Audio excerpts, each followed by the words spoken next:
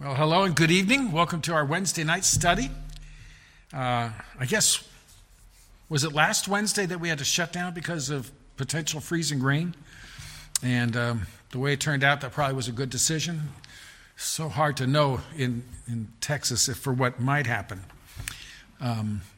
So tonight we will resume our regular live Wednesday meeting, and we'll be in Psalm 32, pre-studying for Sunday morning. But before that, I did want to show you some things I was planning to show you on John. So with that said, let's ask the Lord's blessing on our time together. Our Father, we do thank you for the weather that we're enjoying now. Last week, the conditions such that we didn't feel it'd be safe to have folks on the road. Today, 70 degrees, clear skies. We thank you for the beauty of the world you created. We thank you, Father, for the comforts that we enjoy and the freedoms that we enjoy here. We pray for our brothers and sisters who need your protection, need your care, need your comfort, wherever they may be. And Lord, now we ask your blessing and presence with us in the name of Jesus Christ, our Lord. Amen. So, some quick thoughts on the Gospel of John, where we left off. And by the way, so I think next week, is that a third Wednesday? Okay, I always need some help here. So we'll be back to the book studies, men starting our new book next Wednesday. But just some thoughts on the Gospel of John. I tried to pretend I was a map on Sunday and I always kept confused. Was I thinking right, left, east, west correctly? This map is a little bit helpful. You can kind of see some of the main things that I pointed to before. Of course, up here is just the bottom of the Sea of Galilee, Jordan River down to the Dead Sea. And so you see how the children of Israel in this section came down to Eilat and came up around Edom and so we catch them in this area. This next map is a little better for showing it, though it's kind of busier. But you notice, you see, this kind of doesn't include some of the area of travel up here. But here's Egypt. This is the Sinai Peninsula we hear people talk about. That's where they wandered for those 40 years. But then you see as they came, this part, you see where you can kind of see the cross with the snakes on it and the fiery serpents. I don't know if you can see that from where you are. But so this gives you a feel for where they were. They'd spent all this time in the wandering in the wilderness. Now they're in this east of the Jordan River in what would be now modern-day Jordan. And I thought I'd give you some more sense of what that looks like. I mentioned the very famous Petra.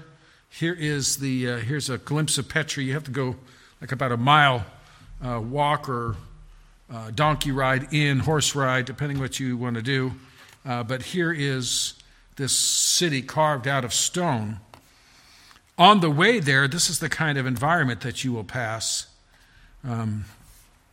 So you see if you are noticing some of these dark spots out there, those are Bedouin encampments, tents.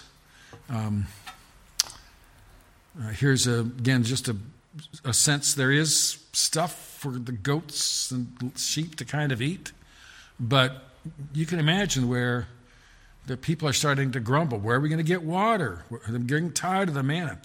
This is likely the road they were on. No, it wasn't like that, was it? And that's the problem. But again, here's another just bare, this is wilderness. And you see the Bedouin there. You see some of their flocks. Here's a shepherd with the goats and the sheep. This shows you how the rockiness is. If you look at if you can see on top of these stones, there's some little piles of stones. Those are probably boundary markers. Proverbs says, curse on the one who moves a boundary stone. But as you just imagine, somewhere ranging between 100 and 120 degrees, no real readily available water God provided, and just so they were getting weary. They started complaining, and so God sent the serpents. So that was John. I wanted you to kind of get a feel of what that looked like. Now let's look at Psalm 32. That's what we're going to be looking at for our selected psalm Sunday evening. Did I say Sunday evening before? Sunday evening. And John will be in John chapter 3, verses 16 through 18 will be our Sunday morning message. But here's our text. It's only 11 verses. I'll read the whole thing. I encourage you to follow in your Bible as I do. Blessed is he whose transgression is forgiven, whose sin is covered. Blessed is the man to whom the Lord does not impute iniquity, and in whose spirit there is no deceit. When I kept silent, my bones grew old through my groaning all day long. For day and night your hand was heavy upon me. My vitality was turned into the drought of summer. Selah. I acknowledged my sin to you, and my iniquity I have not hidden. I said, I will confess my transgressions to the Lord, and you forgave the iniquity of my sin. Selah. For this cause, everyone who is godly shall pray to you in a time when you may be found. Surely in a flood of great waters, they shall not come near him. You are my hiding place. You shall preserve me from trouble. You shall surround me with songs of deliverance. Selah. I will instruct you and teach you in the way you should go. I will guide you with my eye. Do not be like the horse or like the mule, which have no understanding, which must be harnessed with bit and bridle, else they will not come near you. Many sorrows shall be to the wicked, but he who trusts in the Lord, mercy shall surround him.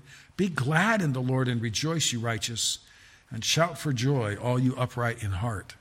Well, let's begin just kind of walking through some of the basic verses. Before we do, though, any reactions? Just what are some of the themes, do you think, ideas? What are the big ideas in this psalm?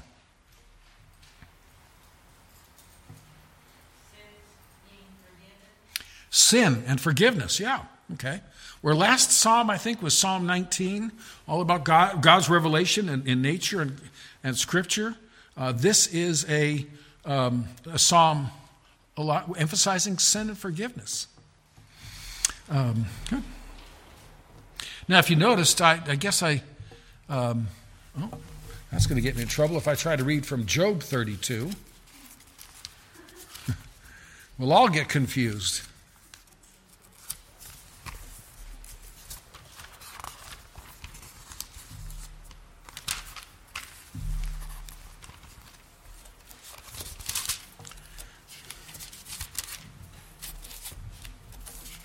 Okay. I guess I did not copy out when I was copying the text. It begins a Psalm of David, a contemplation.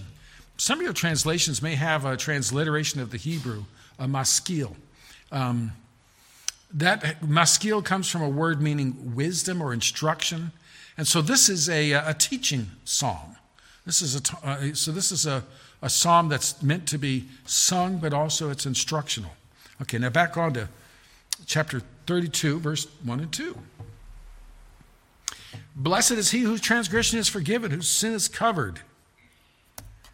First thing is, as you're reading that, can you think of another psalm that begins with the word blessed like that?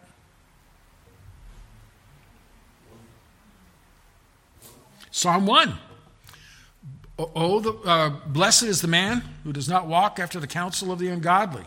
It's the same Hebrew word. It's the plural word for blessings. And so it has the idea of, the blessings, multiplied blessings. What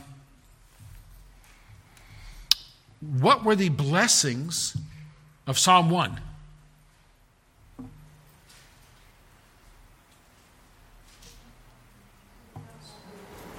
You'll stand before the Lord. Okay, they're going to stand before among the righteous before the Lord, unlike the wicked that are like chaff. What else was a blessing in Psalm 1?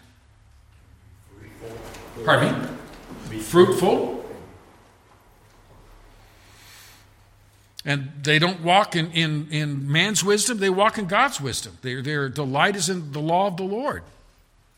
They meditated on it day and night. What's the blessings of this psalm? Does he have deceit? Well, they don't have any deceit.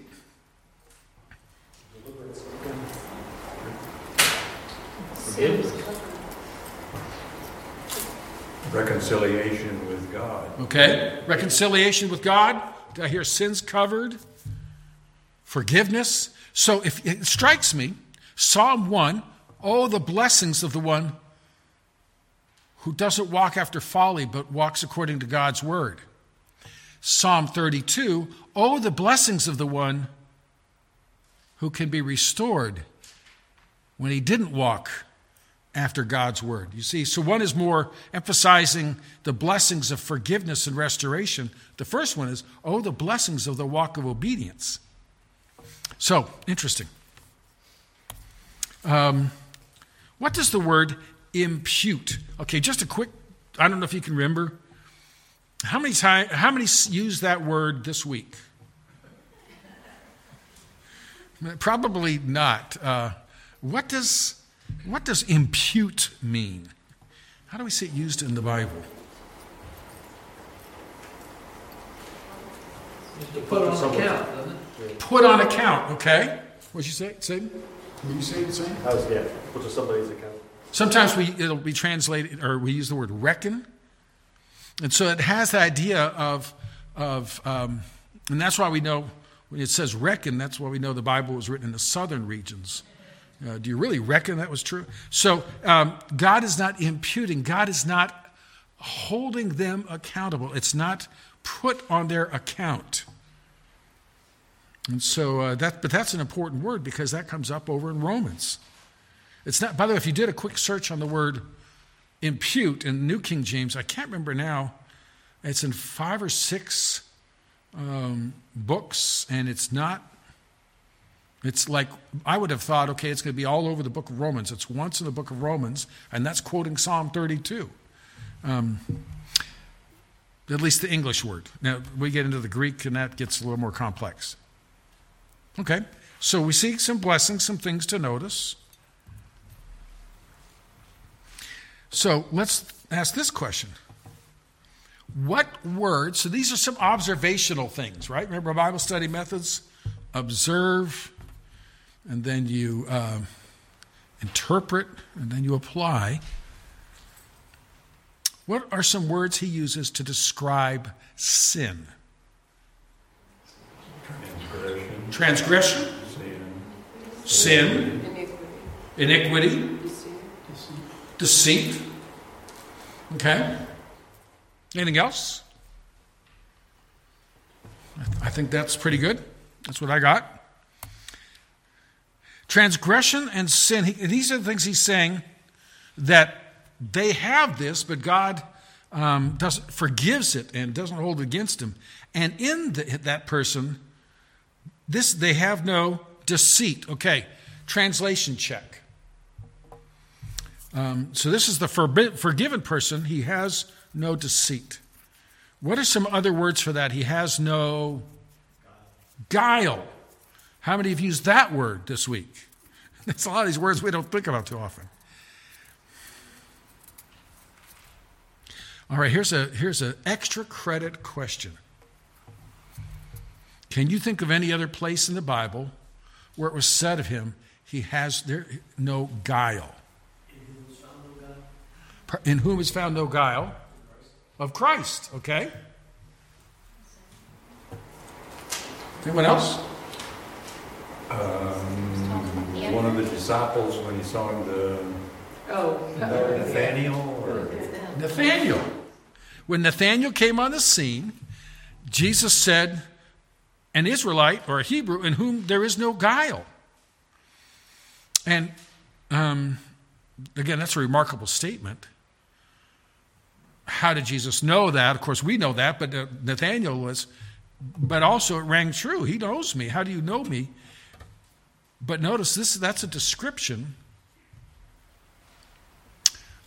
not of a sinless person, but of a forgiven person. Blessed is the man to whom the Lord does not impute iniquity, and whose spirit there is no deceit or guile. Okay? So what are those words? Let's take those 3 maiden words transgression, sin, iniquity. I want to just give you a quick thought of what each one means, all right? The word transgression, at least this Hebrew word, sometimes I think it might be transgression, might translate a couple of words, but basically it means rebellion or saying no. It's the word that just it's defiance. So transgression is a hard-hearted obedience. I read one commentator, or maybe I was listening, described it when he was younger, one of his brothers was told to go upstairs, and he said basically no. And there were some painful consequences that made a little bit of progress, but apparently the communication needed to continue all the way upstairs. But the point was, this person writing the commentary remembered that was bald-faced defiance. So transgression is rebellion, okay? So he starts off as, blessed the man whose rebellion isn't held against them. A lot of times we like to soft pedal sin words, mistake, or whatever we might use. This is rebellion. Okay, the word sin, you probably heard this one, means missing the mark. And it's interesting, it means that in Greek and in Hebrew. This is the standard word for sin, and it's like hundreds of times in the Old Testament. The standard word for sin in the New Testament also means to miss the mark, and it can be used of archery. And so the idea then is this is sin that doesn't measure up to the standards of God's righteousness. And so this is a failing to obey. Okay? So rebellion, missing the mark, and then iniquity has the idea of twisting or distorting or perverting. And so it's twisting God's standards. You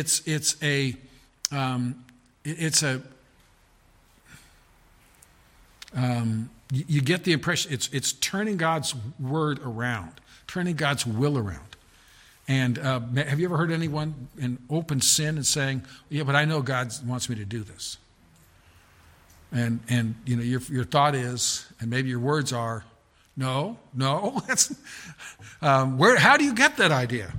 You know what the Bible says, and that ability to twist, to just take God's will and just totally turn it around in defiance. So all three of these words are used here, okay? Good. Any other comments?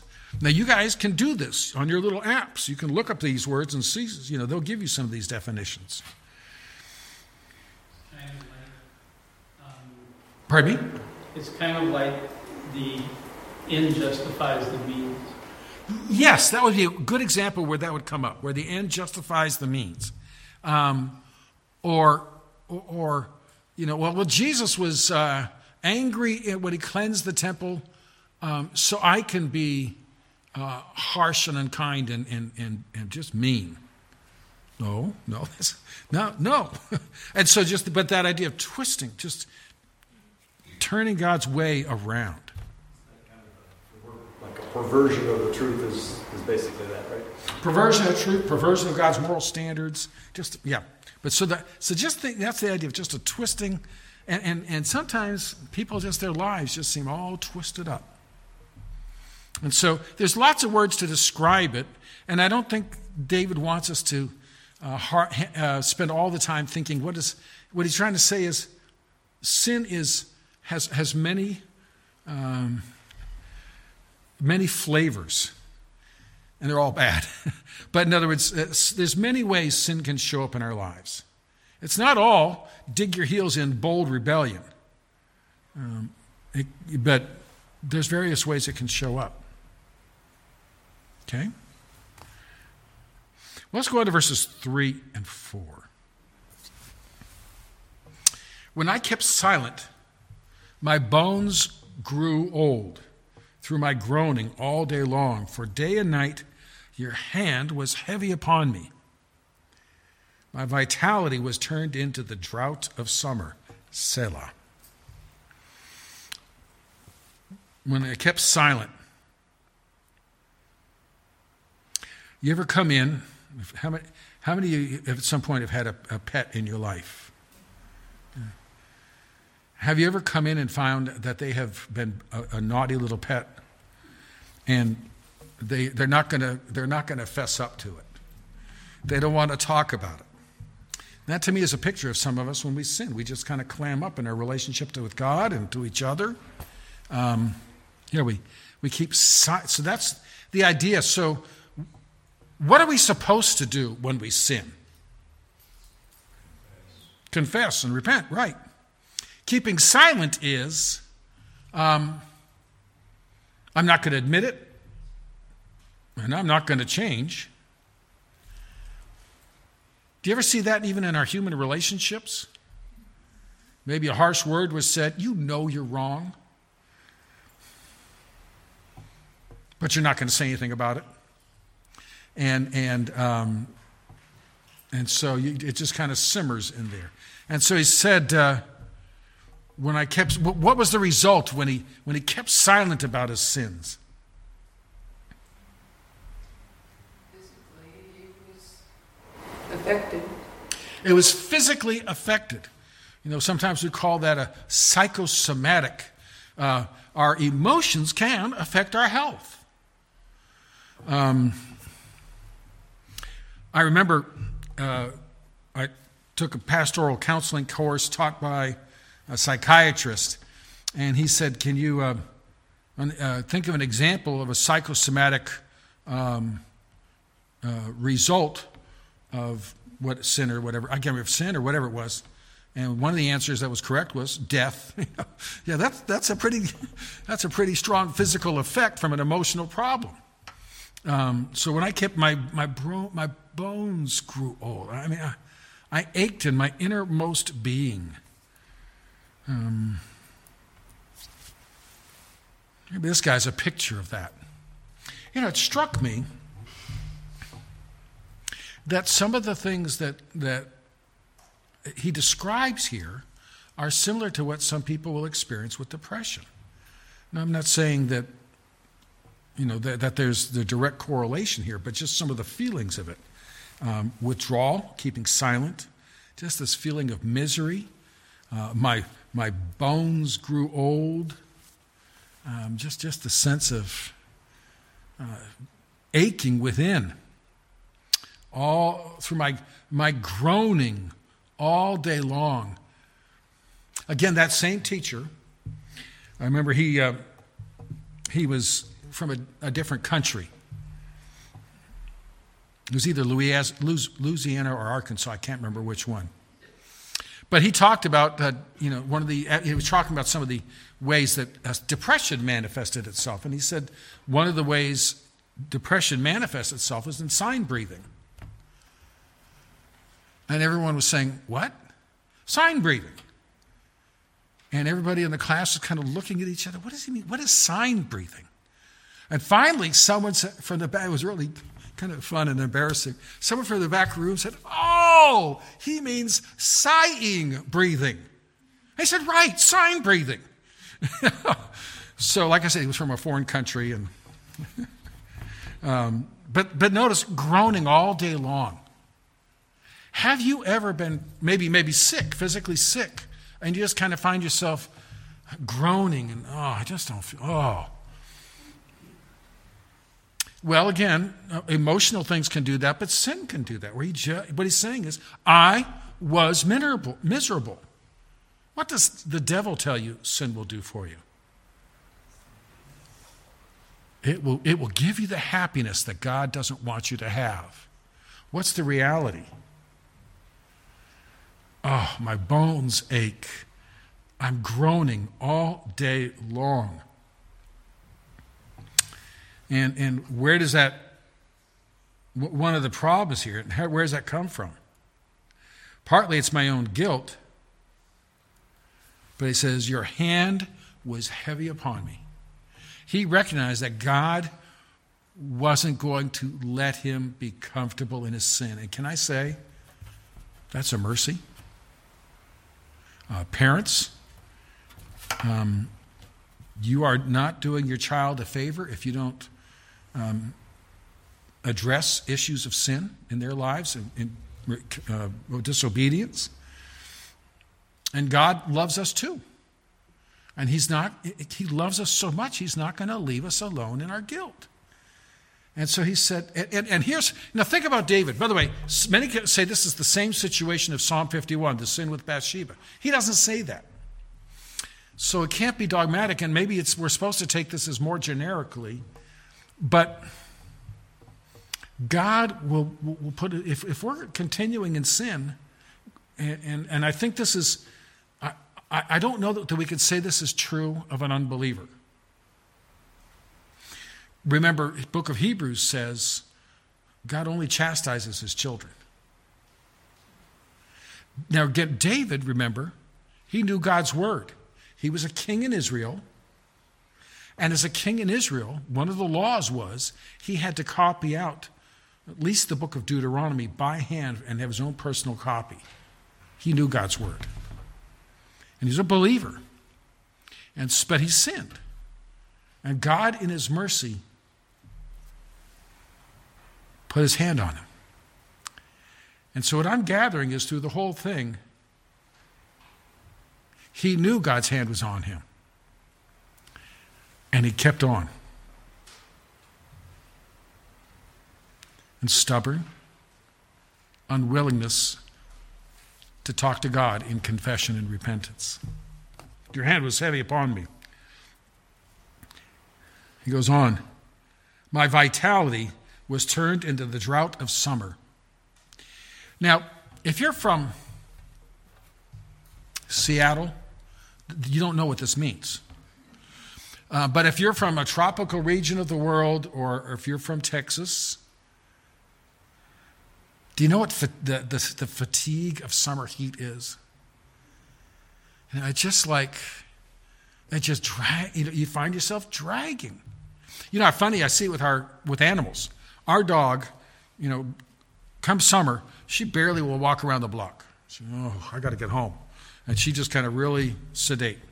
Come winter, she's bouncing and bouncing. It's cold out there. And I understand horses can be the same way. And frankly, can be you have to be careful with horses because they might be just a little too excited and you've got to settle them down. But he said, my vitality was turned into the drought of summer. His sin was sucking the energy out of him. Again, sin isn't fun. This is what guilt will do to us.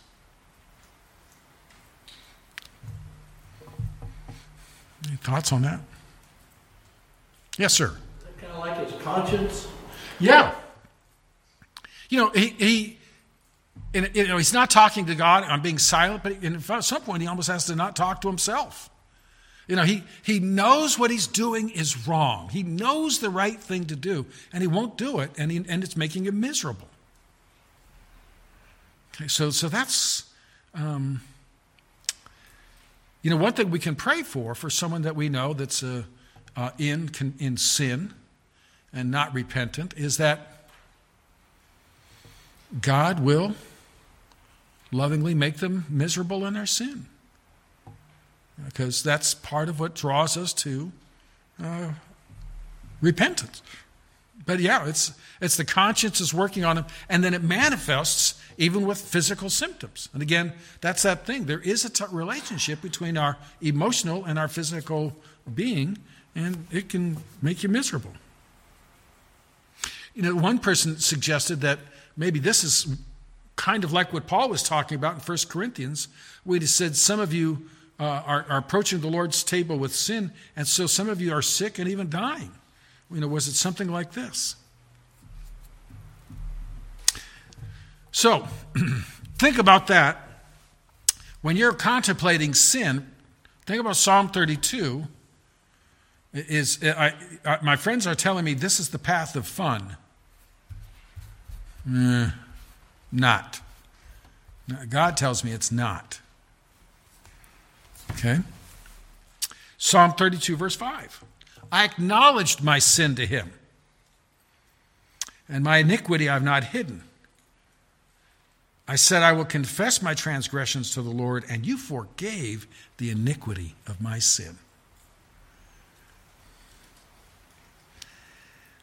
Sometimes if you have a really, I don't want to get too, a bad sore, and it's just really, really sore, and sometimes the very best thing, don't do this without medical advice, but sometimes a doctor will lance a wound, and just getting a release from the pressure is a mercy. And so he's talking that I lanced the abscess on my soul. Notice the words for sin. What do you notice about them? Same ones. So he's tracking through. I acknowledged my sin, my iniquity I have not hidden. I said, I will confess my rebellion to the Lord, and you forgave the twisting of my sin. And then the word Selah is, or Selah, it has the idea of, we don't know. Some have suggested it's a pause, a musical interlude. It's kind of not sure.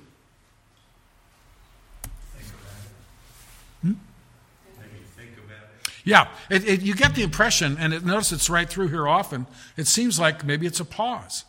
And I don't know, and maybe the music is supposed to go in there, but just a pause to think. So he talked about his sin, and notice what he did. I acknowledged, I have not hidden, I confess.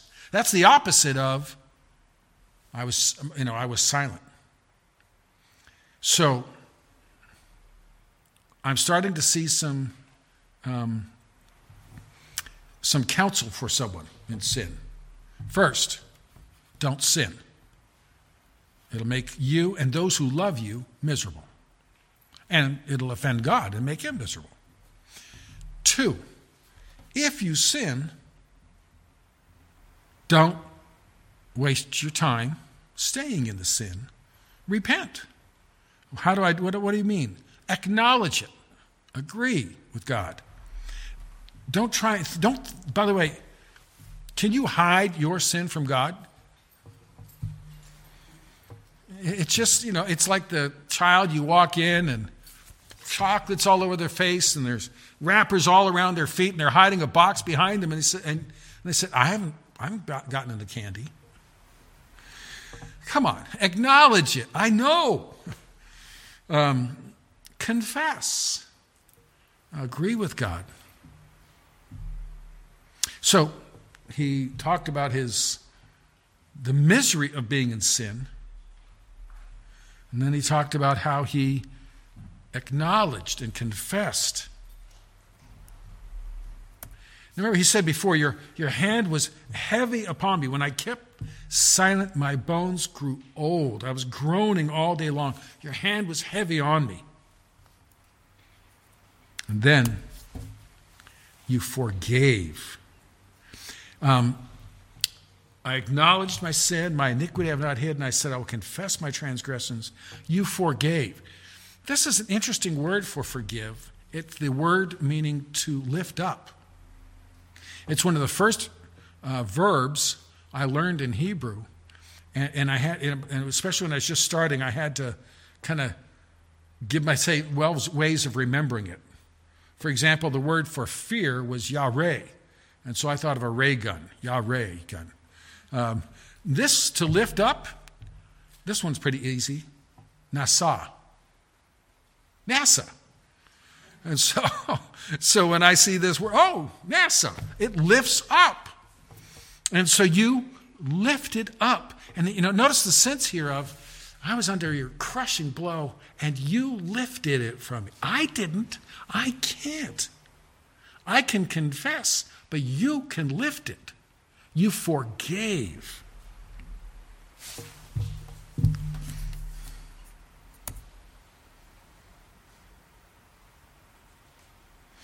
And then he goes on. For this cause, everyone who is godly shall pray to you in a time when you may be found. Surely in a flood of great waters they shall not come near him. You're my hiding place. You shall preserve me from trouble. You shall surround me with songs of deliverance. Selah. What's he saying here?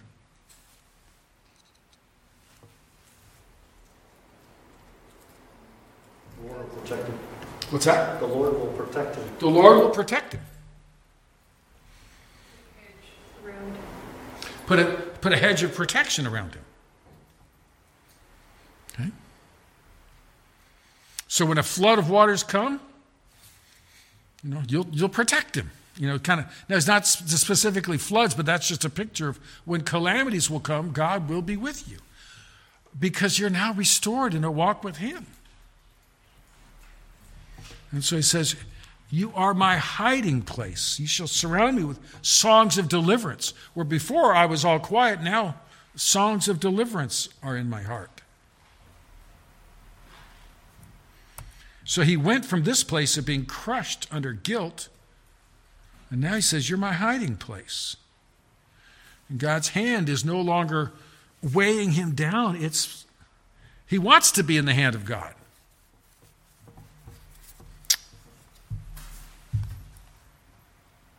So this is the fruit.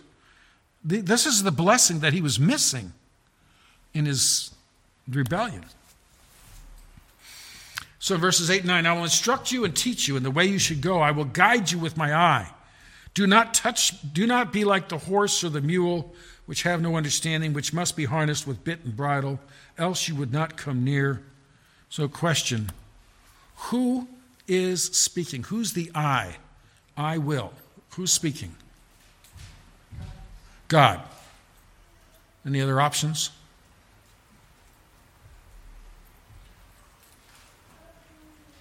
Could it be David speaking to the people reading a psalm? He's learned a lesson. I will instruct you and teach you the way you should go. Come Sunday, and hopefully we'll have decided which one it is. Good commentator, because he doesn't say. There's nothing strong that says it must be God, but it's counsel. But the my is capitalized. Well, yeah. So the New King James writers think that must be God, but there are no capitals in Hebrew. Ryrie says David. Yeah. Yeah. So good people back and forth can. So that might, if you're studying this, or using any kind of a study guide or something, you might see who votes here. So that's what we'll do on Sunday. We'll pass around ballots. You write it down the number for and against, and whatever your commentaries, and that's who I'll agree with. It's a maskil. It's a teaching song. And so here comes the teaching. I will instruct you and teach you in the way you should go. I will guide you with my eye. Do not be like the horse or the mule. So listen. And he says, don't be like the horse. What's he comparing? What's he saying? Why not be like a horse or mule? What's wrong with horses and mules? Skinny, healthy, contained. What's that? They're just kind of wild and out there. Well, they could be. Okay, they could be wild and out there. They need direction. Okay. Notice he says they must be harnessed with bit and bridle, or they won't come near you. Especially, I'm thinking the mule. And so what he's saying is, don't make it hard. Because if you're resisting God, who's going to win this one? Okay? And so, why be foolish? Why resist? Why be miserable?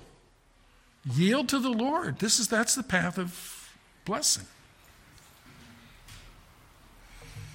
By the way, do you see who's riding? Did you notice there's a rider? Okay, good. Okay, last couple verses. Many sorrows shall be on the wicked, but he who trusts the Lord the mercy shall surround him. Be glad in the Lord, rejoice, you righteous, shout for joy, all you upright in heart. So here's the point: sorrows shall be to the wicked. if maybe you've been through this in your life, where you've been through a season of sin, and you can remember and know the sorrows. Maybe, and this is a struggle, you know someone. It might be someone close, a friend, a family member, and you see them choosing the path of sin. And it's a path of sorrow, and it grieves and breaks your heart to see them being like that stubborn mule, fighting.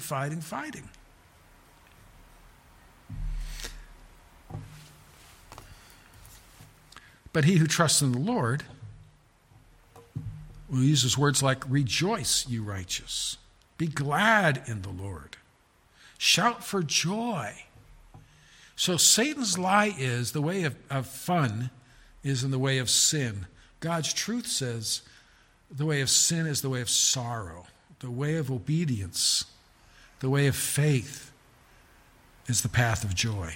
And when I think, but it would embarrass me, it would hurt me to confess and acknowledge, yeah, for a moment, but the joy of letting it go, much greater.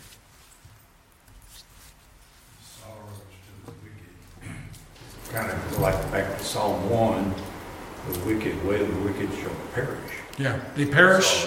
They're like chaff. They wither, whereas the righteous prosper. Yeah. So here it's emphasizing, there was emphasizing more, the way of the righteous prospers. Here it's the way of the wicked withers. So don't go that way. And so, the question, or obviously the issue here is, which will you choose? So it's a good psalm to remember. If ever you're under conviction, recognize God's gracious hand. Maybe you know someone that's struggling. It can at least help you to pray, and maybe you even point out to them. Have you ever thought that the reason you're having such a difficult time is you're constantly resisting God's will?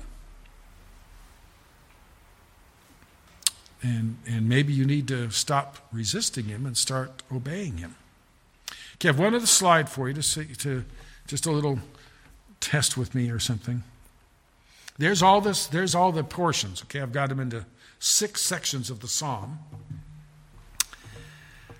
Now, here's the question: as we've walked through the psalm, it's a little hard for you. Those are up there. I don't know how well you can see those. Kind of.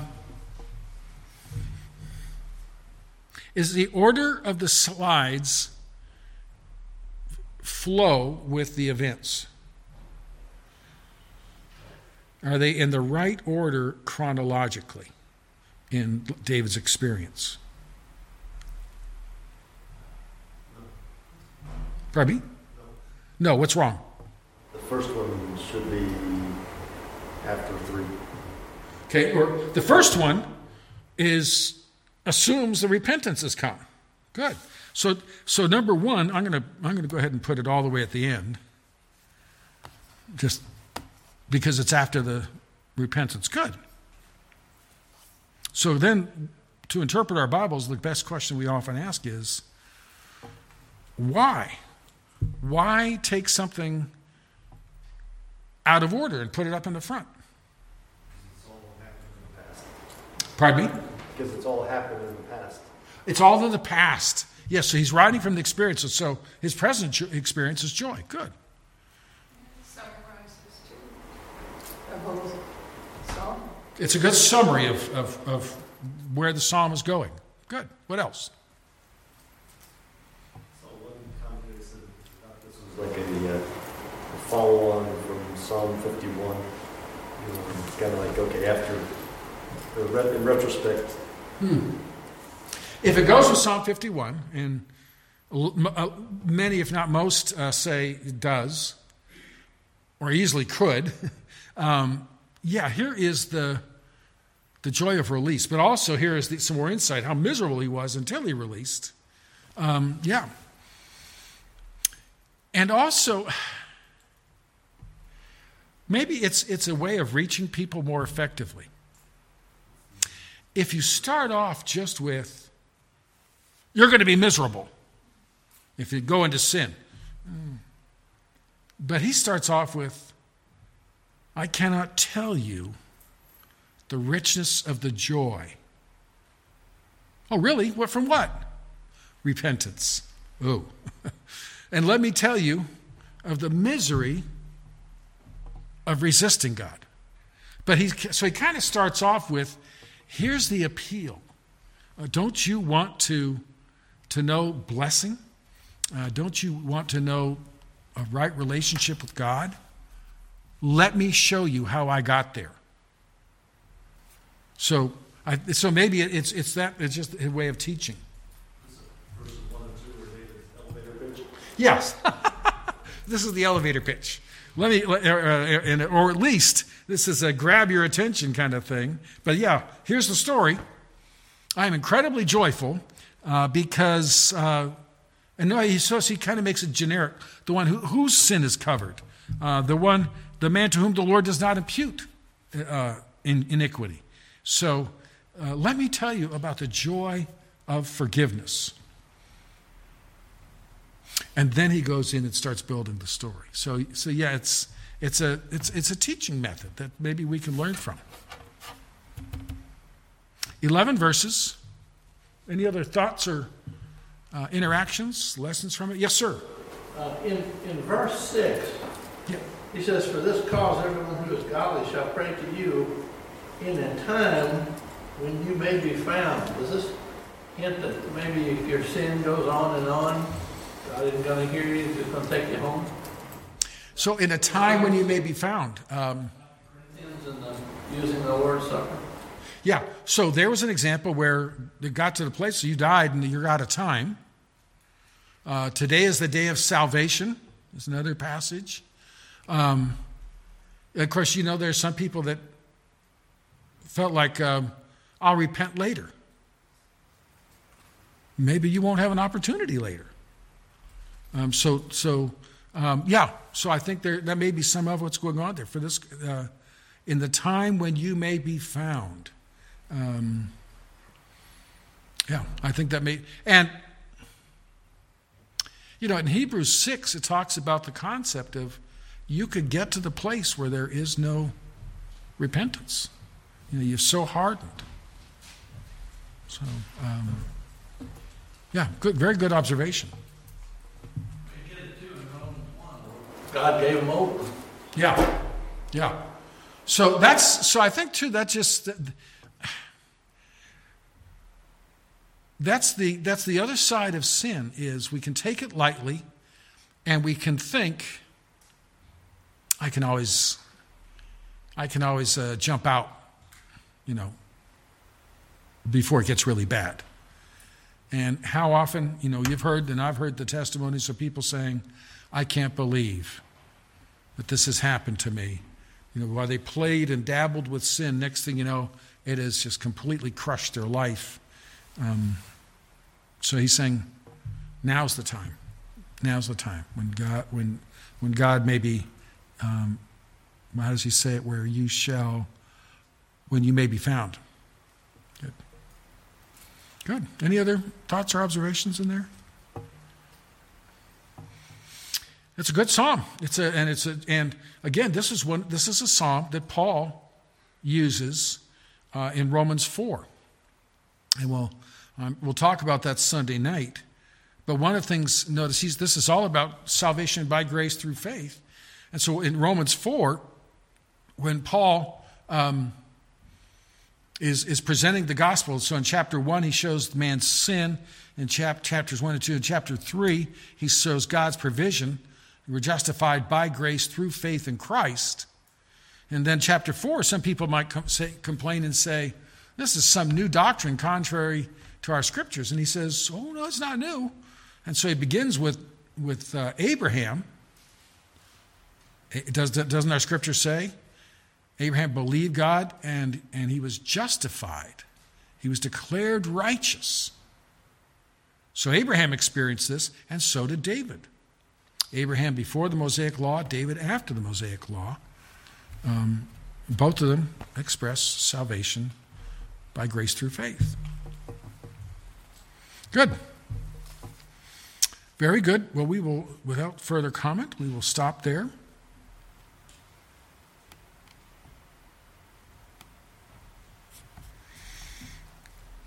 Sir. This sounds a lot like Martin Luther, who confessed over and over and over again, and couldn't find any relief though with his confession until. Okay, so yeah, that's a good point brought up. Okay, so Martin Luther, of course, you know, that was a remarkable thing. He could confess for 3 or 4 hours, and he wouldn't even get back to, you know, to the next doorway before he felt like he had to go back to the confessional again and confess more. Partly that's because he wasn't getting the psalm. That it's a God's gracious forgiveness, you know, because in the Roman Catholic system, the confession is tied with penance, and that's where you do certain works, whether it be prayers or whatever, that help you deal with the penalties of the sin. It was actually before Martin Luther got to the book of Romans and was really hammered by the just shall live by faith, and then he thought alone. The first book that really started awakening him to the gospel was Psalms. That was his first book he was teaching. And so I wonder if passages like Psalm 32, Psalm 51, Psalm 103, just, you've taken my sin as far away from me as east is from the west. That was not Luther's experience. And so you could just imagine him reading this. He knows David's life. Assume it's the Bathsheba thing, and he's thinking, look at how free, how joyful, how unlike Martin Luther in the monastery. And so God was. This may have been one of the passages. I'll have to look at his commentary on Psalms and see what he says about it. Yeah, good point. Good point. This was apparently a favorite psalm of Augustine, or Augustine, however you want to pronounce it. Okay. Well, let me close this in prayer, and then we'll find out how to pray with one another. Our Lord, we thank you for your word. And Father, I thank you that your word tells us of your incredible grace, your amazing grace, that can give such a full and free pardon. Father, we do pray. Father, I pray for any who might hear these words in one context or another, who has been under your lovingly heavy hand. Father, may they hear these words and flee to the path of confession and repentance. Father, as we think about this, we perhaps have thought about loved ones that are there under the sorrows of sin. And we join our hearts, Father, and pray you would bring believers into their life, that your Holy Spirit would bring your word, that they might know the delivery, the joy of turning to you in repentance. And this we pray in Jesus' name. Amen.